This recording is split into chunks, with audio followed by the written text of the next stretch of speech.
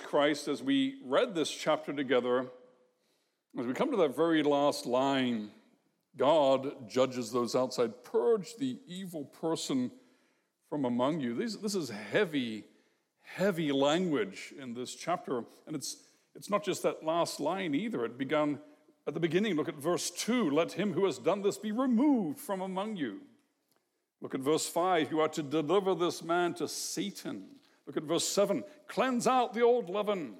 Look at verse 11. I'm writing to you not to associate with anyone who bears the name of brother if he is guilty of sexual immorality or greed or is an idolater, reviler, drunkard, or swindler, not even to eat with such a one. So much language which is exclusionary. It's hard to read. It's painful. And it's hard to read. It's painful in the abstract when we think about it in abstract terms. But how much harder is it not when it deals with someone who is a loved one, a husband, a father, a brother, a friend? It's hard.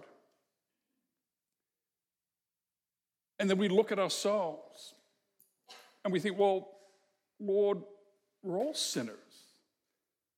Who here is perfect? Don't we all struggle? Who are we to judge? Brothers and sisters, this morning the Lord brings us the gospel of our Lord Jesus Christ in this hard chapter as he comforts us and consoles us with the gospel at this painful moment in the life of this congregation. Let's look at this chapter together. Remember Corinth. We've been looking at a few different chapters in this letter. You remember that Corinth was a place which was full of special gifts of the Holy Spirit, those temporary gifts from the apostolic age, and they knew it.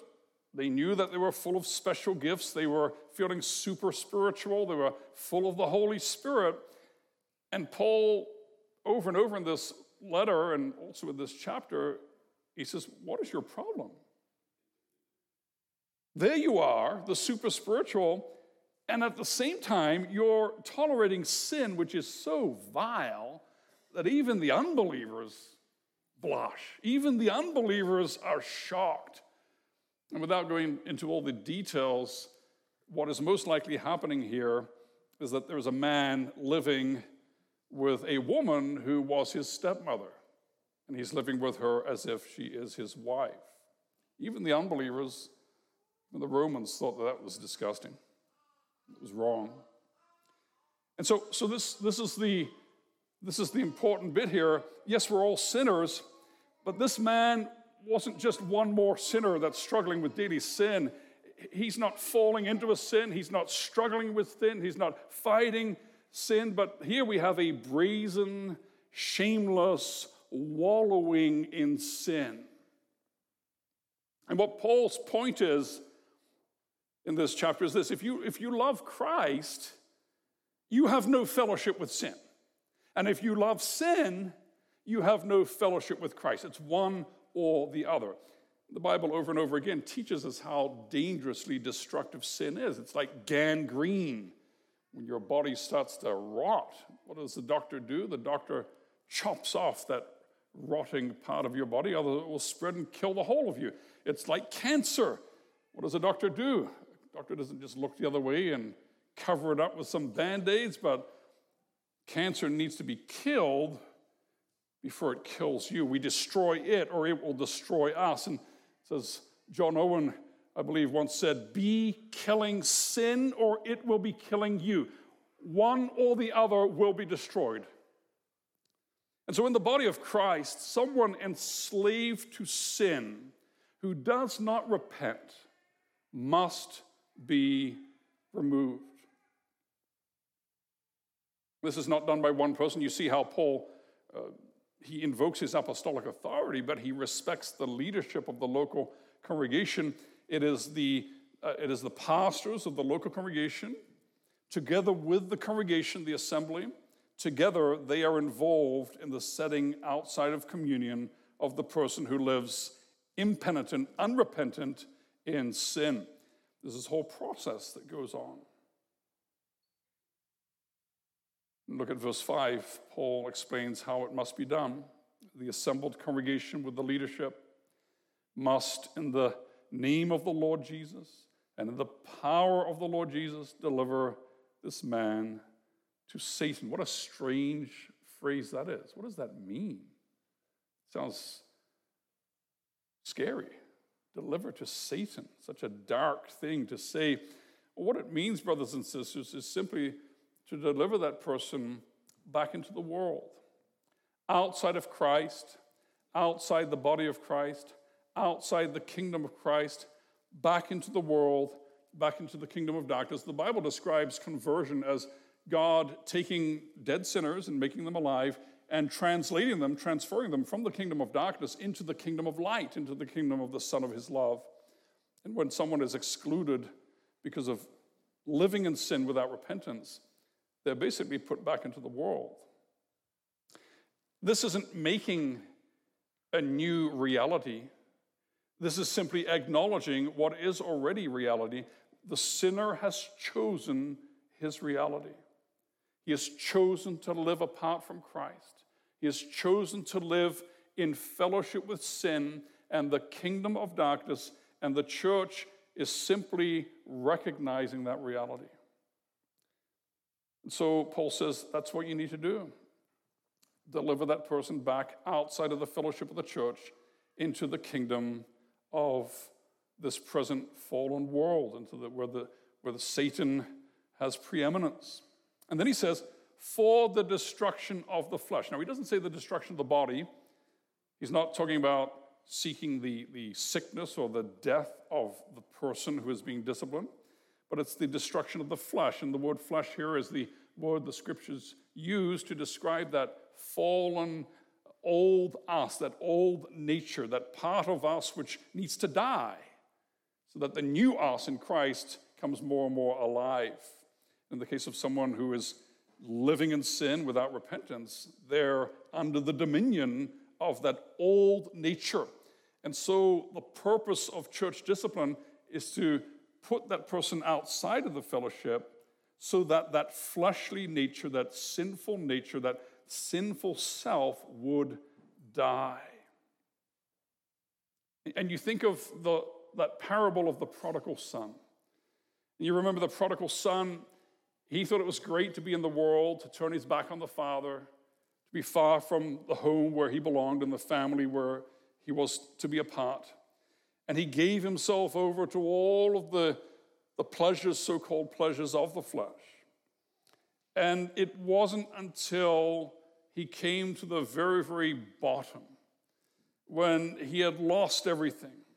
There was nothing left, and he was sitting there feeding the pigs and wishing he could eat some of the pig feed, that he came to himself. He finally woke up, said, what am I doing? I've got a father who loves me. I've got a home where I belong. I have everything I need. I have love and joy and every promise. I have a great place to be. And here I am amongst the pigs, far away from all of those good things. And he comes to himself. He wakes up. And that's what church discipline hopes to see. It is that ultimate remedy. It is that last act of the church, an act of love, delivering the impenitent sinner to Satan for the destruction of the flesh, so that all of the things which look so nice in the world, all of the things which look so wonderful, all of the things which the sinner thinks give pleasure, that the sinner would come to realize, that he would come to himself and come to realize that this way of living is simply a foretaste of eternal hell. And that he would stand up and run back to the Father, who is standing there waiting with his arms wide open, ready to run and to embrace his child. And so excommunication, brothers and sisters, is an extreme remedy. It's a painful remedy. It's like chemotherapy. You've got cancer. The doctors say, okay, take this chemotherapy, a sentence of death, indiscriminately killing cancer cells and healthy cells. They bring you to the point of death itself in the hope that the cancer dies and that the patient can be restored to life. And there is no doctor who prescribes chemotherapy because he hates his patient. On the contrary, it's an act of love. It's an act of life, even though it is extreme, an extreme remedy, a painful remedy, a dangerous remedy. And so Paul continues in verse 6, your boasting is not good. Basically, he's saying to the Corinthian church, as he often does in this letter, what is your problem? You have this cancer of sin in the body, and you're fine with it. You're not dealing with it. Don't you understand how sin works? And then he makes a reference to leaven, and leaven is kind of like yeast. And if you have a little bit of leaven in a whole lump, then it's going to work its way through the lump of dough. It's not just going to stay where it is. And so in verses 6 through to 8, Paul reminds his readers of the example of the Passover.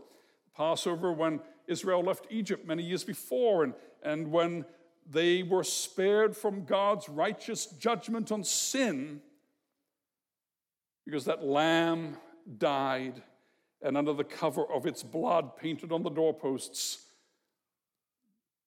God's people were safe from God's judgment. The angel of the Lord passed over the houses that were covered by that shed blood of the lamb. And that lamb was saying, as all lambs in the Old Testament sacrifices say, that lamb was saying, there is someone who will take your guilt, who will take your punishment, who will die in your place. And that lamb, we know who it is. We know who fulfills all of those prophecies in the ancient sacrifices. It is Christ. Look at verse 7, our Passover lamb. He has been sacrificed once for all. Now, back in the Old Testament, when they celebrated the Passover, in fact, the Jews still do it today, around the time of Passover, they will go through their houses and make sure there is no leavened bread. There is no bread which has yeast in it. They will go all through the house and make sure there's nothing whatsoever. Because in the Old Testament, if you, during the time of Passover, ate leavened bread, you would be excommunicated. You'd be set outside of the people of God. So they made sure there was no leavened bread. Because leaven is a picture of sin. You tolerate a little bit, it will keep growing till it has affected all of the dough.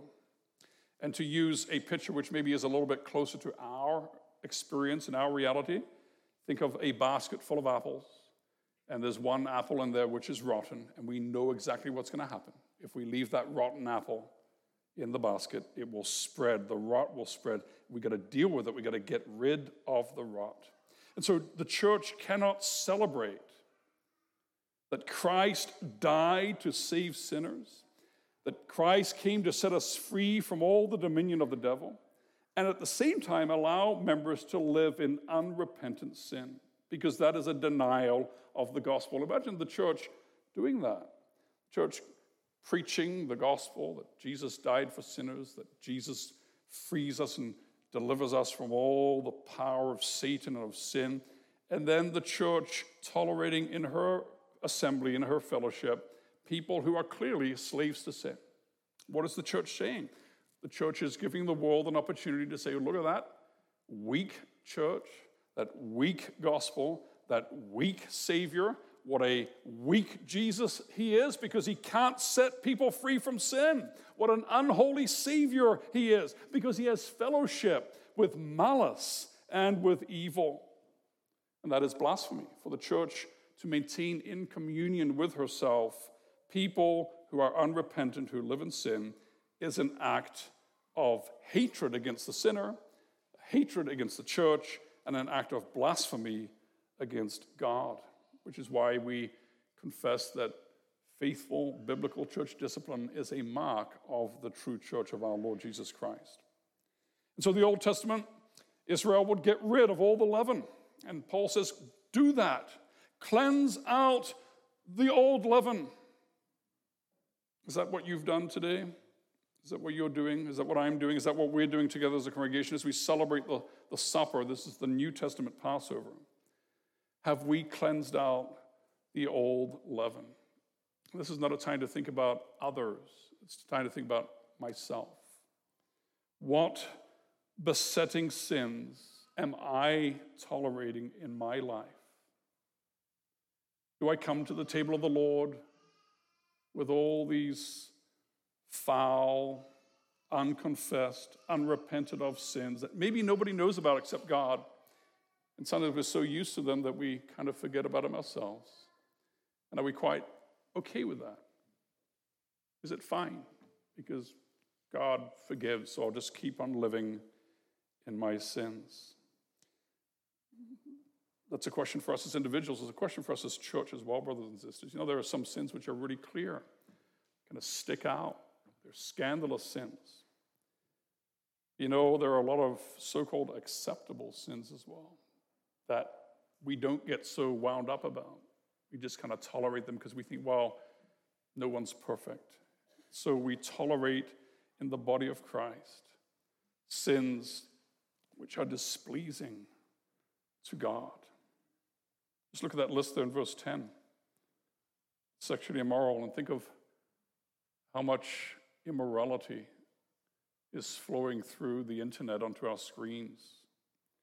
Look at that word greedy there. Greedy. You know, I think probably all of us would say that that's a sin which we need to be fighting against. Certainly, we're far too comfortable with greed in our own hearts and lives and our fellowship as we look to the things of the world and lust after them. And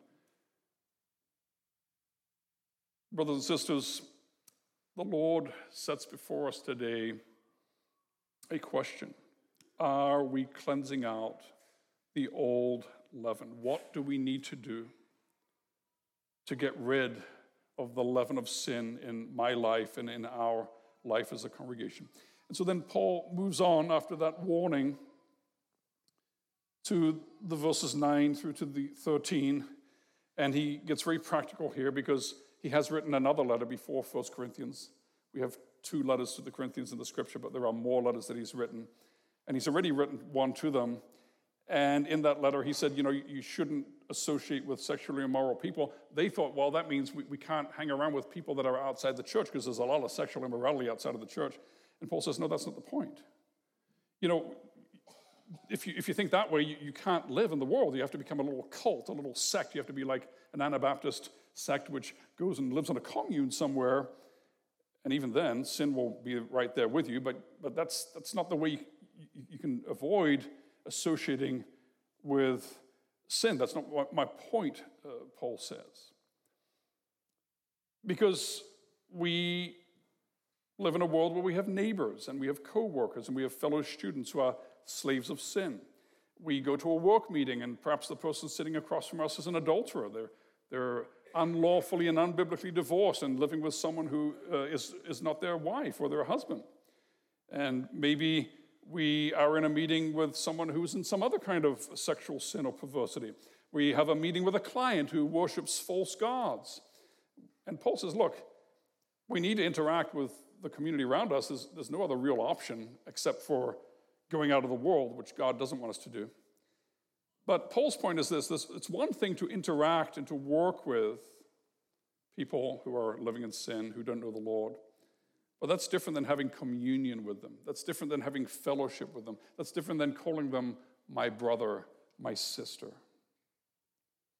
And so Paul reminds us that we cannot have fellowship with anyone who bears the name of brother if he is guilty of sexual immorality or greed, or is an idolater, reviler, or drunkard, or swindler, not even to eat with such a one.